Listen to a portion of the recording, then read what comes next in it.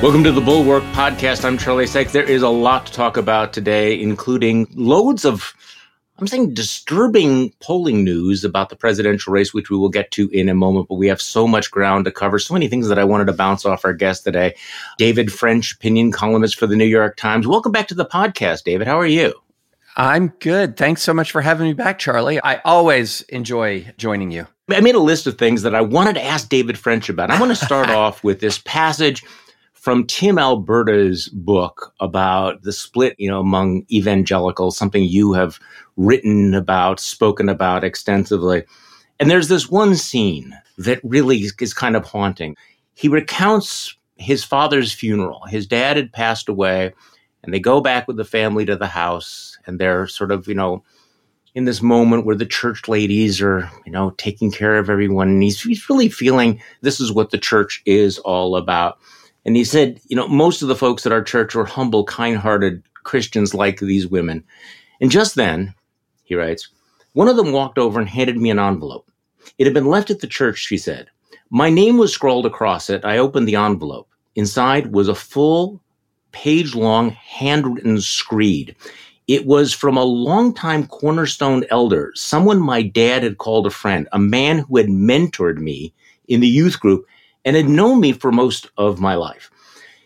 He had composed this note on the occasion of my father's death to express just how disappointed he was in me.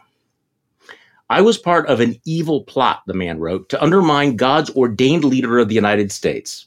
My criticisms of President Trump were tantamount to treason against both God and country, and I should be ashamed of myself. However, there was still hope. Jesus forgives, and so could this man.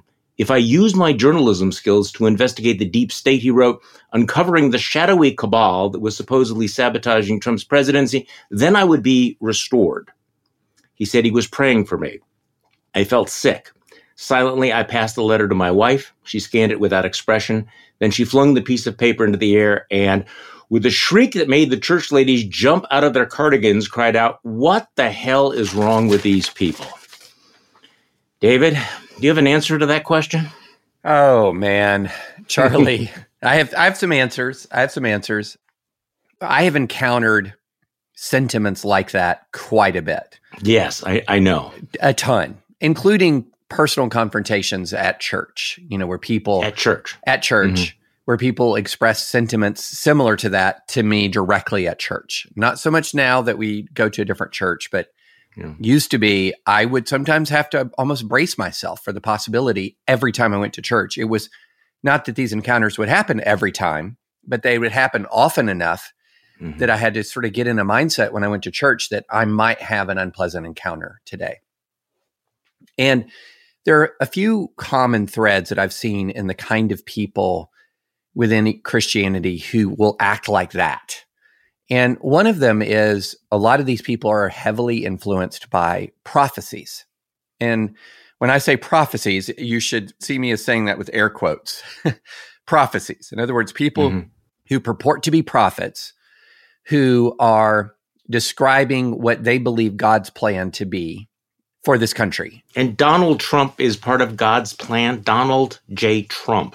Yes. God's ordained. Yeah. Now, this is something that, even to this day, we're now more than 8 years past Trump coming down the escalator. So even now, even mostly through a decade of dealing with this, we still don't fully understand how much of this is motivated by what you would call Pentecostal / charismatic Christianity or religious movements very adjacent to this. And Pentecostal and charismatic Christianity believes in the present existence of spiritual gifts like prophecy, like healing, like tongues. Right. And what you'll find, sadly, in Pentecostalism, not universally, but what you will often find in Pentecostalism is people become more dedicated to their leaders and to sort of the prophet or apostle who they have followed than they are to even really understanding Scripture. I mean, literally, the prophet or the apostle is the main person who opens up the Scripture for them, who interprets the Scripture for them. And so what we saw at the beginning of the Trump era was really widespread prophetic utterances within Pentecostalism, essentially saying, This is God's man to save the country. But it's even deeper than that, Charlie. It's even deeper, because what's even deeper about it, and I'm going to use a term that our mutual friend Renee DiResta came up with, which I think is brilliant. It's called a bespoke reality. So what is a bespoke reality? So a bespoke reality is essentially when you become so immersed in your political mindset or your religious mindset, curating what you read, curating who you pay attention to, curating who you listen to. And then, of course, all of this gets algorithmically reinforced when you go online, because all of these preferences get expressed in your online activity. So much so that you live essentially within a hermetically sealed epistemological environment. It's a cult. I mean, how is this different than a cult? Oh, it's very, very, very similar to a cult. It's very similar. And both in these hermetically sealed environments, there's sort of two ways they're sealed. One is the way they view the world. America's on the verge of catastrophe. Where, it's 6 minutes to midnight, everything is falling apart. That's one part of the sort of the bespoke reality. Right. And then the other part is, here comes the savior.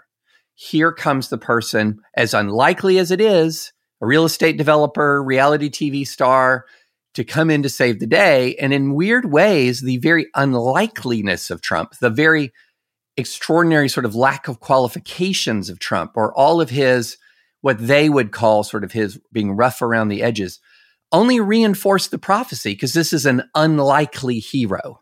It's an unlikely savior. So you have this incredible catastrophe, unlikely hero, and then everyone who's not participating in this movement then therefore becomes part of the enemy. So we've talked about this before, but in this view, God has ordained Donald Trump to save us. So what is God thinking? Do they think? Why Donald Trump? And he is coming to do what? To save us from the immigrants, the gays, the what? Yes to all, Charlie. Yes to all. Okay. Save us from it all. Right. No, but again, even the very unlikeliness of Trump, the very struggling weirdness of Trump becomes in its own way a reinforcement of the prophecy, because under what circumstances would this normally arise, Charlie? This is so unusual. There must be divine intervention. Yeah. So I mean, this is cult-like behavior, and one would hope that the church, broadly speaking, would have an immune system to protect it against this cultic attitude. You actually have the tradition, you have the scripture, you have the value system. What happened? How did the immune system break down in such a large portion of the church? The general answer to that is, I think, number one, the church has done spiritual formation in the world of politics extremely poorly. It actually has done spiritual formation in the world of politics differently than the way it's done it in almost any other area.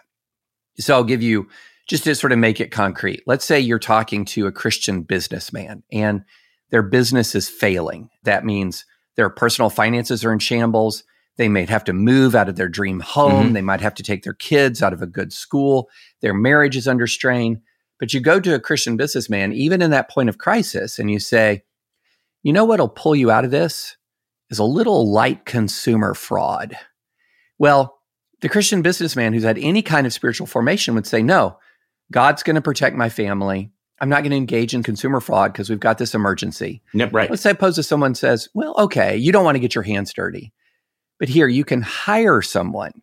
You don't have to lie, but you can hire someone and they will lie for you. The Christian businessman would say, no, I don't get excused from sin by delegating it to somebody else, right? And so you can start to see some of the parallels here. In business, Christians are not taught that the ends justify the means, that even an emergency justifies lies or cruelty.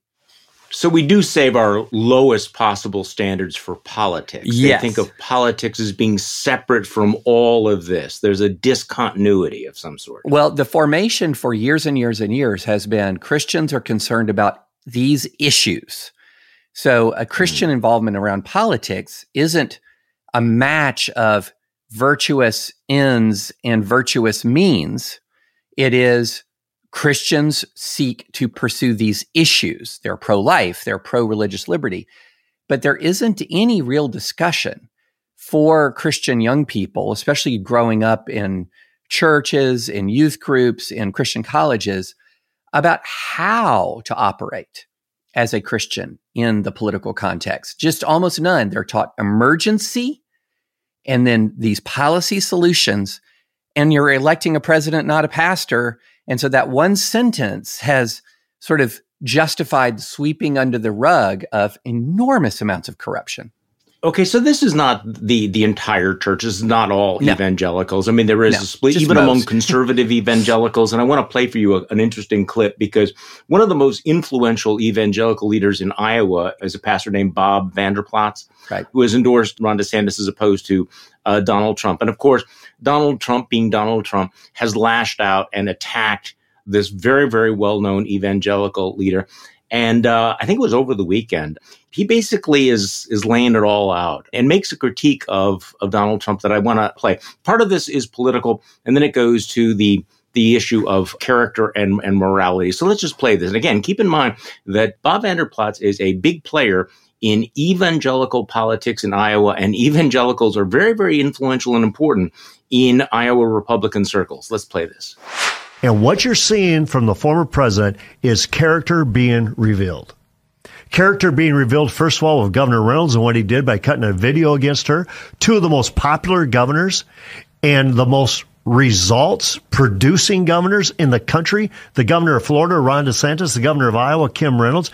And you completely throw them under the bus and you call them names, and that just because they don't bow the knee to you. Yeah. That's not leadership. The number one hurdle for Donald Trump is, I've never met a dad or a mom or a grandpa or a grandma who have told me they want their son or daughter or grandchild to grow up to be like him. That's a big deal. Trump deserved to lose my endorsement. Matter of fact, I've never endorsed him. But he proved he was not worthy of the endorsement. Of me, of the ministry, and by extension, the broader body. And I believe Iowa will rise up. I believe Iowa will send a message on January 15, because I think they're seeing through this as well. This is smoke and mirrors. This is not leadership our country needs. Okay, so what are we hearing here? This is clearly an evangelical who's willing to call out Donald Trump on the issue of character. And that point he makes, that he's never met a parent or a grandparent that wants to use Donald Trump as a role model for their own children. I would think that would be a much more powerful and resonant message than maybe it's been so far. What do you think? Nope, Charlie. Nope. I say nope for a couple of reasons. One, because nothing he said was new. And in fact, when he talked about what was really making him angry, notice the massive amount of corruption he left out. Yeah. He said mean things to Kim Reynolds. I mean, This is on the scale, saying mean things to Kim Reynolds, it doesn't even measure compared to impeachment 1, impeachment 2. Sedition, insurrection, violation of the Espionage Act, racketeering, paying off porn stars. We have seen this in some folks, like a Jenna Ellis, for example, who all of a sudden, wow, Donald Trump's not a good guy. Okay. Hello. Welcome. Look, I don't want to be one of these people who sort of like, as they're walking down to the front of the church to repent for past sins, to like swat them with the church program and say, why didn't you come sooner? No, we have to welcome all folks to this cause, obviously. And I welcome his moral clarity in this moment, absolutely without reservation. But there are a couple of factors here, Charlie. Nothing he said is new. Every evangelical critic of Trump has made this point for 8 years. So nothing he said breaks new ground. Number two, every political cycle, some of the activists in these early states kind of have their moment in the sun. And a lot of people come from outside the state and they go, oh, I'm talking to this person who's extremely influential. Right. Now, I'm not saying he has no influence, but one of the things that we learned in the Trump era is how little influence the various kinds of GOP activist gatekeepers have. Almost none. Trump did not ride their wave into the presidency. He rode his own wave. And then the last thing, and this is really important, I think, for your listeners to understand, and that is you and I, your listeners, are extremely up to date on all of the terrible things that Trump has done. We know them all. We can cite them chapter and verse. You move 1 inch out of our own sort of political reality, and you start to talk to folks who are in MAGA America, they will know only the smallest fraction about Trump. The smallest fraction. They live in, again, this bespoke reality. And one of the ways this bespoke reality is maintained is by gatekeeping. And so how much will the big universe of MAGA media cover Bob Vander Plaats? To the extent that they do, it'll be in the most negative way possible. So a lot of really profoundly negative events or terrible things that Trump says or does, to this day, his supporters don't know about it. Okay, so let's switch gears completely. I want to come back to that when we talk about where we're at in the polls and Trump's rise and Joe Biden's fade. But I wanted to get your, as a lawyer, your take on this. Speaking of the things that Trump is saying here, AP has a very disturbing story. Trump hints at expanded role for the military within the U.S. I think he's more than hinting it. He is talking about how urban areas are crime dens. And he says that he was stopped from invoking the Insurrection Act and sending in active army units into the cities. He said, the next time I'm not waiting, one of the things I did was let them run it. And we're going to show how bad a job they do. Well, we did that. We don't have to wait any longer. The AP says Trump has not spelled out precisely how he might use the military during a second term, although he and his advisors have suggested that they have wide latitude to call up units, while deploying the military regularly within the country's borders would be a departure from tradition. The former president has already signaled an aggressive agenda if he wins, from mass deportations to travel bans, etc. And then it talks about the Insurrection Act. This is what I wanted to ask you about. This is a law first crafted in the nation's infancy. Gives Trump as commander-in-chief almost unfettered power to send in the military. The Insurrection Act allows presidents to call on reserve or active duty military units to respond to unrest in the states, an authority, David, that is not reviewable by the courts. One of its few guardrails merely requires the president to request the participants disperse. The principal constraint on the president's use of the Insurrection Act is basically political. The presidents don't want to be the guy who sent tanks rolling down Main Street, said a national security expert with the Brennan Center. There's not much really in the law to stay the president's hands. Okay. So is that your read of this? That Trump 2.0 will have figured out, I have this weapon. I can deploy the military domestically. And the only restraint is really political. And the fact is that politically, Donald Trump probably doesn't think this is a negative to send the tanks into the streets. Yeah. So unfortunately, that analysis is pretty much correct. I mean, it is. Yeah, it's pretty much correct. Now, there's basically 3 instances in which the president can call out the troops. Number one is probably not going to be a factor, and that's on the request of, say, the state legislature or the governor of a state. Now, I could imagine a red state governor doing that, but many of these big blue cities are also in big blue states, and you would not have the governor and the legislature asking for it. But there are other parts that don't require on the governor or legislature to say anything at all. So, for example, it says, whenever the president considers, now that's your key language, whenever the president considers that unlawful obstructions, combinations, or assemblages or rebellions against the authority of the United States make it impracticable to enforce the laws of the United States in any state by the ordinary course of judicial proceedings, he may call into federal service such of the militia of any state and use such of the armed services as he considers necessary to enforce those laws. But this is not reviewable by the courts? I mean, this is a unilateral power that he has? I mean, the court may choose to say this is non-justiciable. In other words, what the statute itself says, whenever the president considers. So this is very poor drafting. And so we're looking here at a terrible, sad irony, Charlie, because this is a post-Civil War act that's obviously designed to deal with any future insurrections or rebellions akin to the Civil War. The closest we have come to that is January 6th, Right. The closest we've come to an actual, say, coup against the United States government since the Civil War is January 6th. And there's actually provisions to deal with that, which is the Section 3 of the 14th Amendment, which should tell us that Trump is ineligible to be president. Here's the sad irony. He may escape entirely the actual consequences of post-Civil War measures designed to keep people like him out of office, and then seize the reins and seize control over broad post-Civil War statutes that give him the authority to deploy the military. No. And this is where we are. And Charlie, I don't want to pollute your feed by promoting my own podcast, but on my legal podcast, please do. Advisory Opinions with Sarah Isgur, we have talked about the persistent problem of terrible congressional drafting for years. This is a more than decades-long problem. If you go back to, example, the Electoral Count Act, before it was amended, it was an unbelievable mess. Total cluster. You know, if you talk about going back to the Muslim ban litigation, Trump relied on an extremely broad, poorly drafted statute. Supreme Court couldn't redraft the statute. It was terribly drafted by Congress. This is as well. And what both the statute enabling the president in the Muslim ban cases and this statute, what they share in common is Congress essentially placing in the office of the presidency an enormous amount of trust. These statutes were written as if the president was presumptively trustworthy. And that's bad drafting.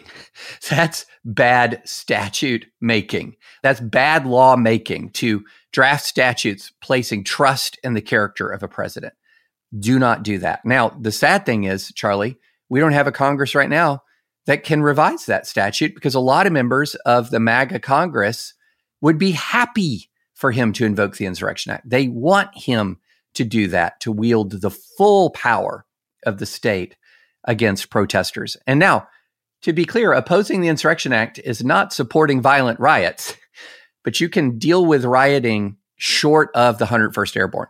To your point here, and I think this is something that a lot of people have not come to grips with, because we've gotten, tangled up in is Donald Trump a fascist? Is he not a fascist? Should we use the word fascist? The reality is that there's a large number of Americans that like the idea of the strong man, of the man of action, of the man who will, in fact, impose discipline and order.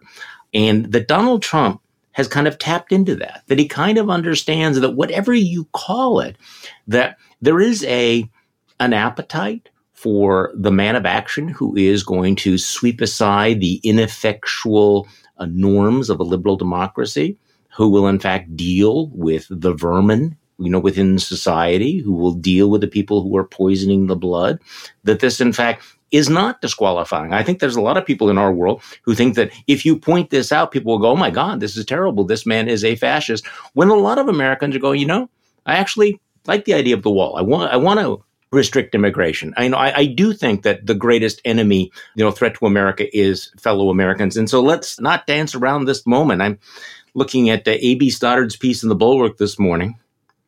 We are about to descend into some dystopic rank punditry. As President Joe Biden continues to lose support, former President Donald Trump has never had more. It's not just because of inflation and age. Many disillusioned Biden voters say they will not vote next year. Trump is also winning converts. A lot can change in a year, but the electorate is shifting, and the anti-MAGA coalition is splintering. Trump now leads Biden in national polling and swing state polling. Biden's overall approval hovers around 39%, nowhere near what is required for an incumbent to win.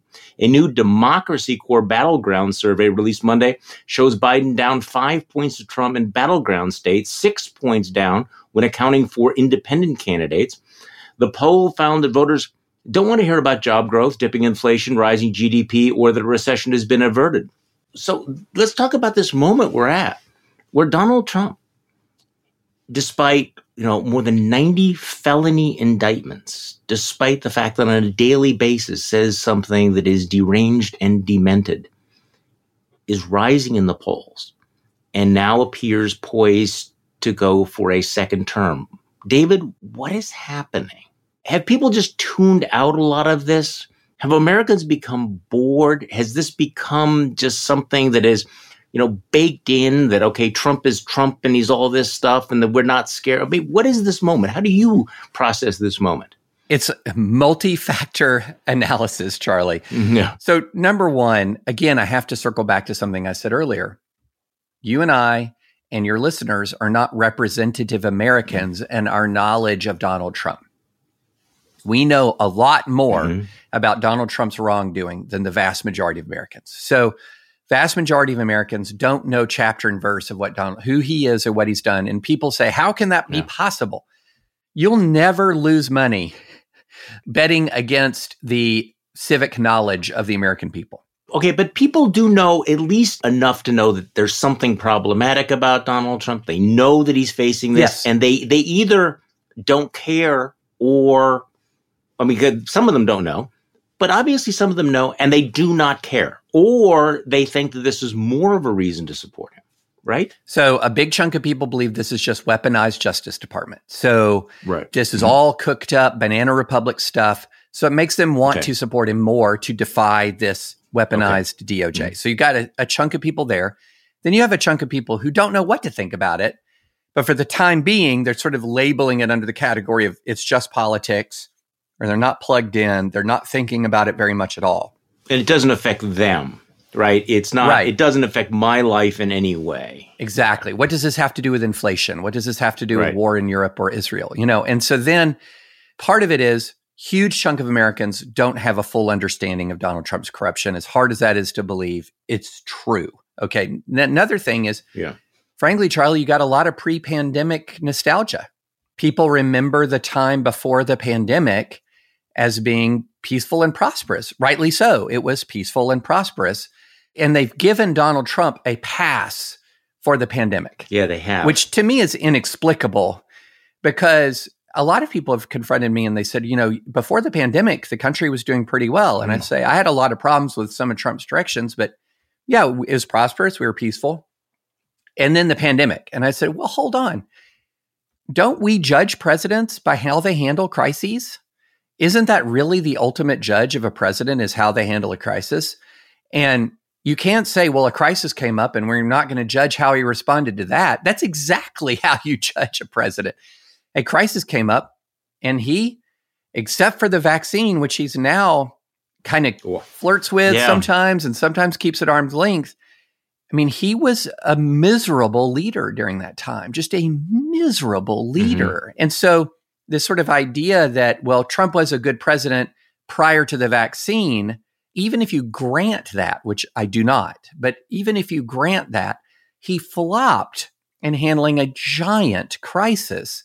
And yet he's given a total pass for that. And then the final factor is, and I just wish Democrats would listen to this instead of doing what they so often do. And I'm talking about partisan Democrats. When you point out that people don't like their candidates, they will say it's your fault. And they'll yell at you until your morale improves. I know you've experienced this, Charlie. I've experienced this. You point out issues that are real issues. And the response isn't, oh yeah, Joe Biden needs to do better, or yeah, I see that as a problem. It's, I don't want to hear another word about Joe Biden's age. I don't want to hear about inflation. I don't want to hear about crime. I don't want to hear about immigration. I don't want to hear about any of these things. These are non-issues because, and this is what Rui Teixeira has called I think the Fox News fallacy, that if the right wing thinks something is an issue, there then becomes this counterweight to say that, okay, we can't treat urban crime as an issue. We cannot treat the immigration issue as a crisis. We can't acknowledge weaknesses in the economy, right? We have to pretend that these things just do not matter. And if we don't talk about them, or if we engage in better messaging, that somehow they'll be fixed, right? Right. And then they run around happily shooting the messengers who tell them, hey, this is a problem, this is a problem, this is a problem. No, how dare you? And then Hillary Clinton loses.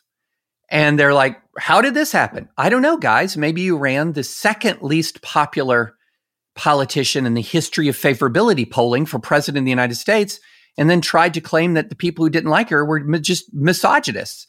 That doesn't work. Heckling people out of positions you do not like does not work. And this is part of that online poison that we see that seeps into both movements. Mm-hmm. It's a weakness with MAGA. It's one of the reasons why they've underperformed election after election after election is because they've adopted the bully/heckle approach to politics, which is if you say something we don't like, we're going to make your life miserable and call that winning until they lost winnable election after winnable election. The Democrats are prone to do that as well.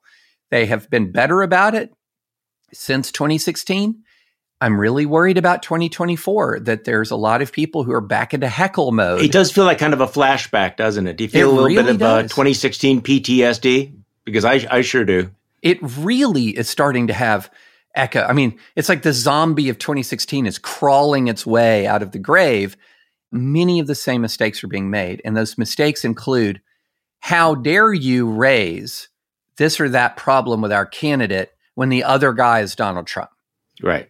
Well, okay, look, I've been Never Trump forever. I understand where you're coming from, but you have to win an election. And that means persuading people. That means offering what they view as better alternatives, because that's the key. They have to view it as better alternatives. So you have to go out and reach people who are either leaning towards Trump right now or have thrown their hands up in the air about both of them, and reach them and greet them and meet them on their own terms and pull them in.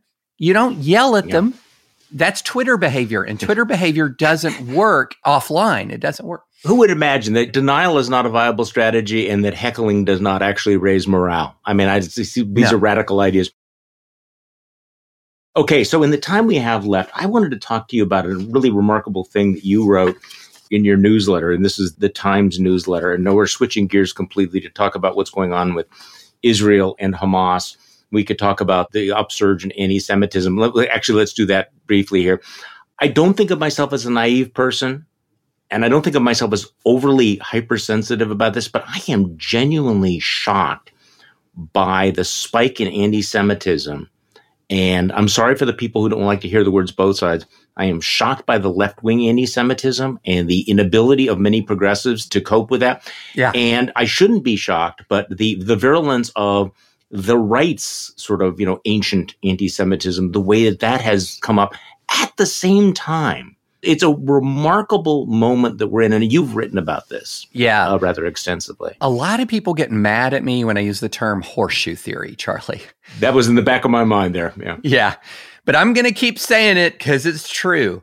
And one of the tenets of horseshoe theory is that when opposing sides become increasingly radical, they become more like each other.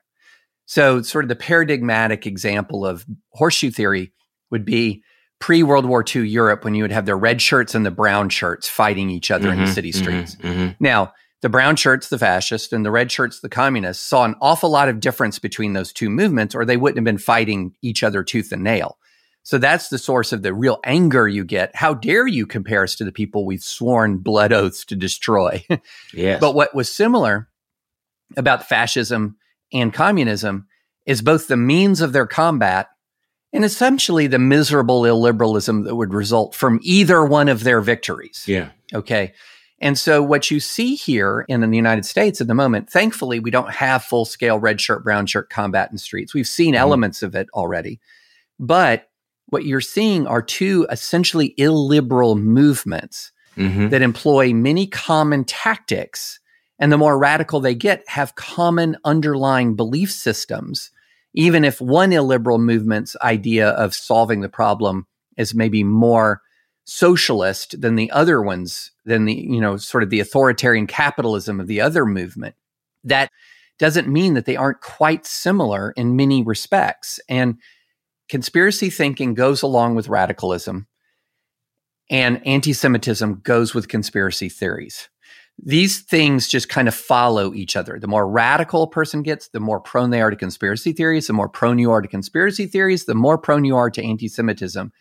And I hadn't really seen that just constant, omnipresent connection between conspiracy theories and anti-Semitism until, a number of folks who are scholars in this area had begun to point it out. And once you see that, and a lot of listeners are saying, duh, David, Everybody's known that who's studied anti-Semitism. I've not been a scholar of anti-Semitism in my life, but you now see when conspiracy theories rise, anti-Semitism rises right along with it.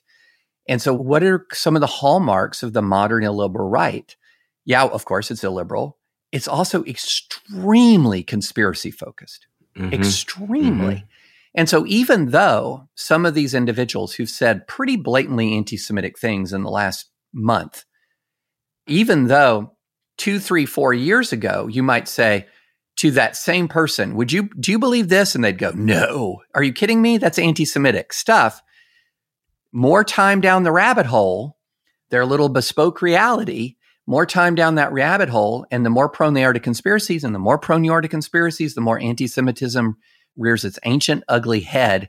And Charlie, these pop culture figures in American right-wing infotainment, like a Tucker Carlson, like an Elon Musk, like a Charlie Kirk, so many others, they are extraordinarily conspiratorial. So none of this should surprise us. No. And of course, they have to keep turning the dial up on the conspiracy theory. Okay, so I want to get back to your newsletter. You wrote there should be more public pressure on Hamas. And you start out this newsletter noting that when you were deployed in Iraq in the summer of 2008, there was a wave of suicide bombings in a province north of Baghdad. The bombings were hitting cafes, medical clinics, and weddings. And there was an intelligence tip that one of the leaders of the suicide bombing cell was operating out of a hospital. Your unit had to search every square inch of the building, and you were the unit JAG officer, and you were asked beforehand to review the request to send troops to go into the hospital. Now, obviously, they're asking, is this going to be legal? Because there might be collateral damage.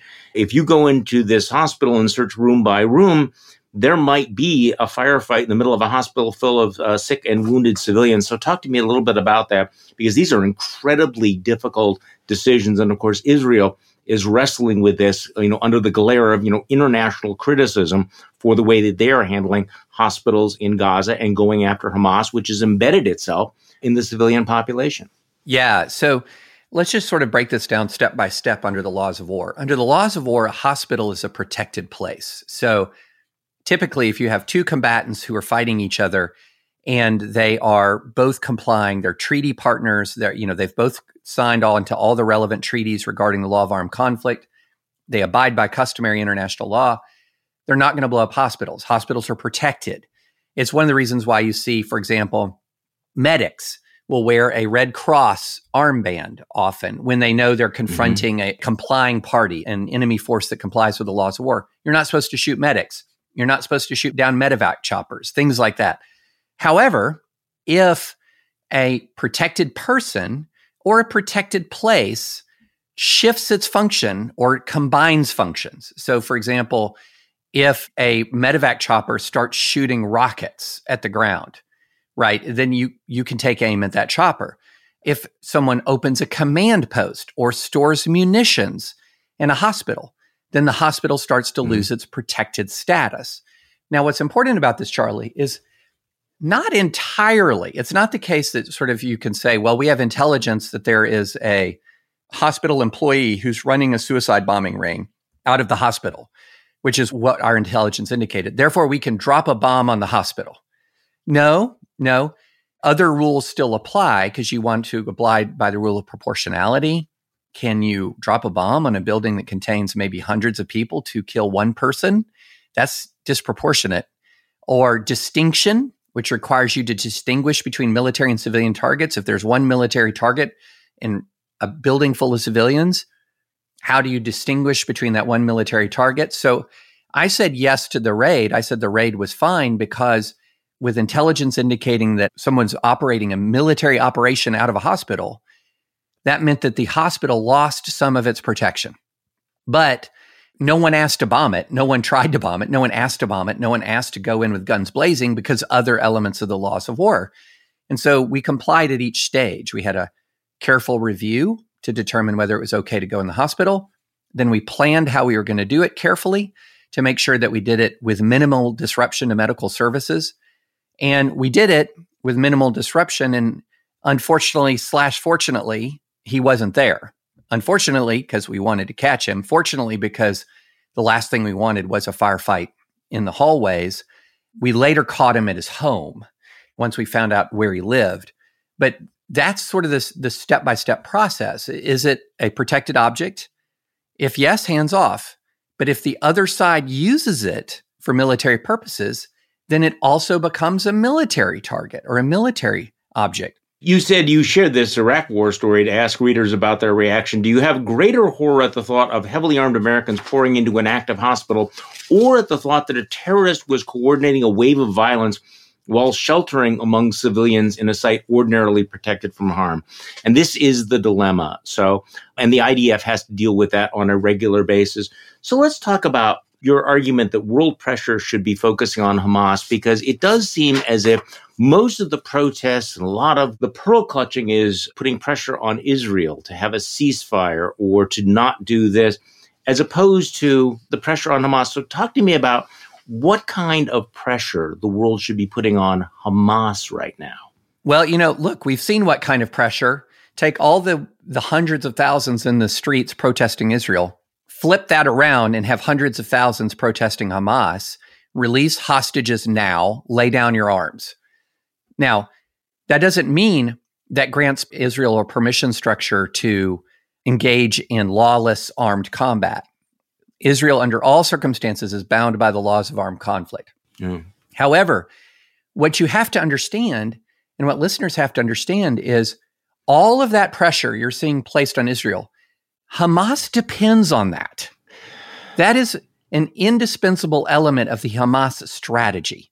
So Hamas does a couple of things that these protests are, even as well-meaning as somebody might be, seeing all the civilian death in Gaza. And look, I look at that civilian death in Gaza, and it is horrific. All of us should recoil at this. It is, yeah. But let's remember a couple of things. One, Hamas violated the laws of war when it launched an aggressive attack on Israel that included intentional attacks on civilians. Hamas violated the laws of war when it took civilian hostages. Hamas violates the laws of war when it embeds in the civilian population and hides amongst civilians. All of those things are violations of the laws of war. Israel, by contrast, is responding according to its right under the laws of armed conflict to defend itself against aggressive attack. So the only party here operating under the umbrella of legal right is Israel.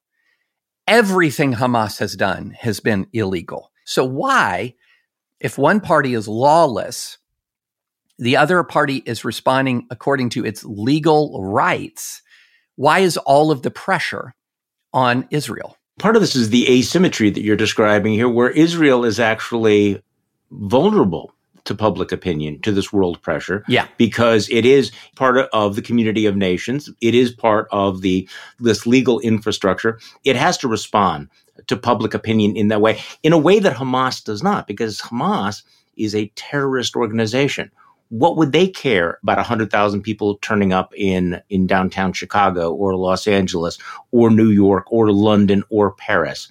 Why protest against Hamas since they don't care? They're not going to respond. All they'll care about is if the Iranians, for example, pull the plug on them. Yeah, but I will tell you this. What all those protests do is they tell Hamas its strategy is working. Yeah, that's right. So we have to zoom out a little bit here. Because what Hamas is trying to do here is not just kill Israelis. It's not just to destroy the Jewish state. It's, of course, that's ultimate aim. That's its ultimate aim.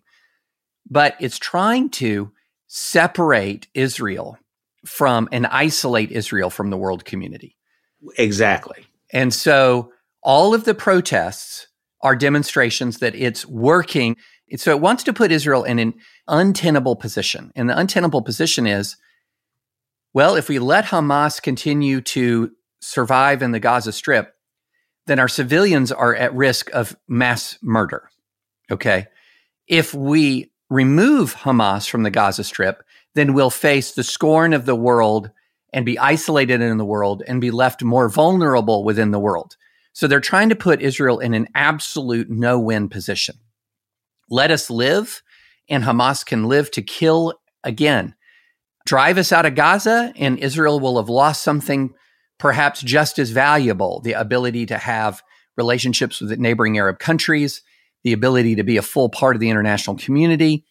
And if it can't defeat Hamas, that weakens Israel.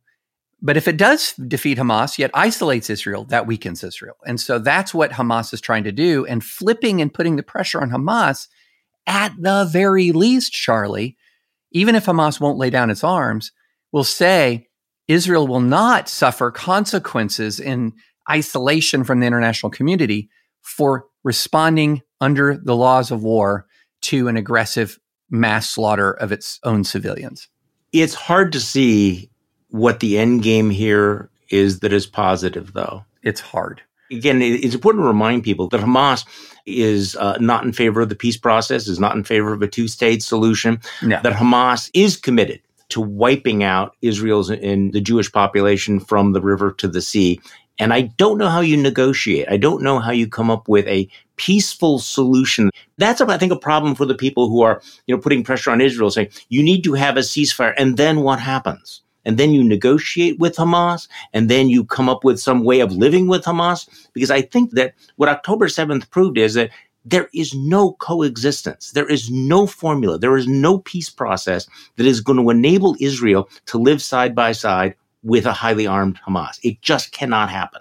Yeah, I know there are, for those listeners who are Middle East experts, there are many differences in origin between Hamas and ISIS. However, after October 7th, there are no moral distinctions between Hamas and ISIS. And so my view is you cannot coexist with ISIS. Now, what follows is going to be messy and difficult and uncertain. But one thing you do know is you cannot coexist with ISIS. The best book written about the fall of the caliphate is called They Will Have to Die Now, and it's by my Times colleague. He's on the news side, James Verini. And what Iraq realized before it went into Mosul, so the battle for Mosul was the biggest battle of the anti-ISIS war. What Iraq realized is you just cannot coexist with ISIS. Yeah. You cannot. And so we went in with our Iraqi allies. Our Iraqi allies took the vast bulk of the ground fighting burden. We provided air and artillery support. And we went in and methodically over 9 months, cleared ISIS out of Mosul. And it was terrible, Charlie. It was horrible. There was nothing neat or clean about it. It took place outside of the attention of the world. But the best estimates were more than 10,000 civilian casualties, roughly 10,000 Iraqi security forces casualties, unknown numbers of thousands of ISIS fighters. But there was no option but to clear ISIS out of Mosul and then start over. And I think that Israel is in that same position. I don't think they credibly have a meaningful... Now, they may choose a ceasefire and then to fortify. But then you just go back to the incredibly unstable situation you had before October 7th, where Israel has to have constant vigilance. Hamas just has to get lucky once or twice, and it can inflict massive amounts of damage on Israeli life. And so I don't see how it is a wise or prudent option for Israel to choose to leave Hamas in control of the Gaza Strip, as awful as that is. I agree. I just don't see that as viable in any possible scenario. David French, thank you so much for coming back on the podcast. David, of course, is an opinion columnist for the New York Times, co-host of the Advisory Opinions podcast. It's always a pleasure to talk with you, David. Charlie, it's always great to chat with you.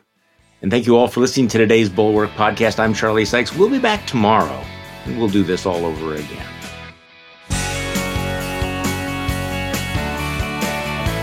The Bulwark podcast is produced by Katie Cooper and engineered and edited by Jason Brown.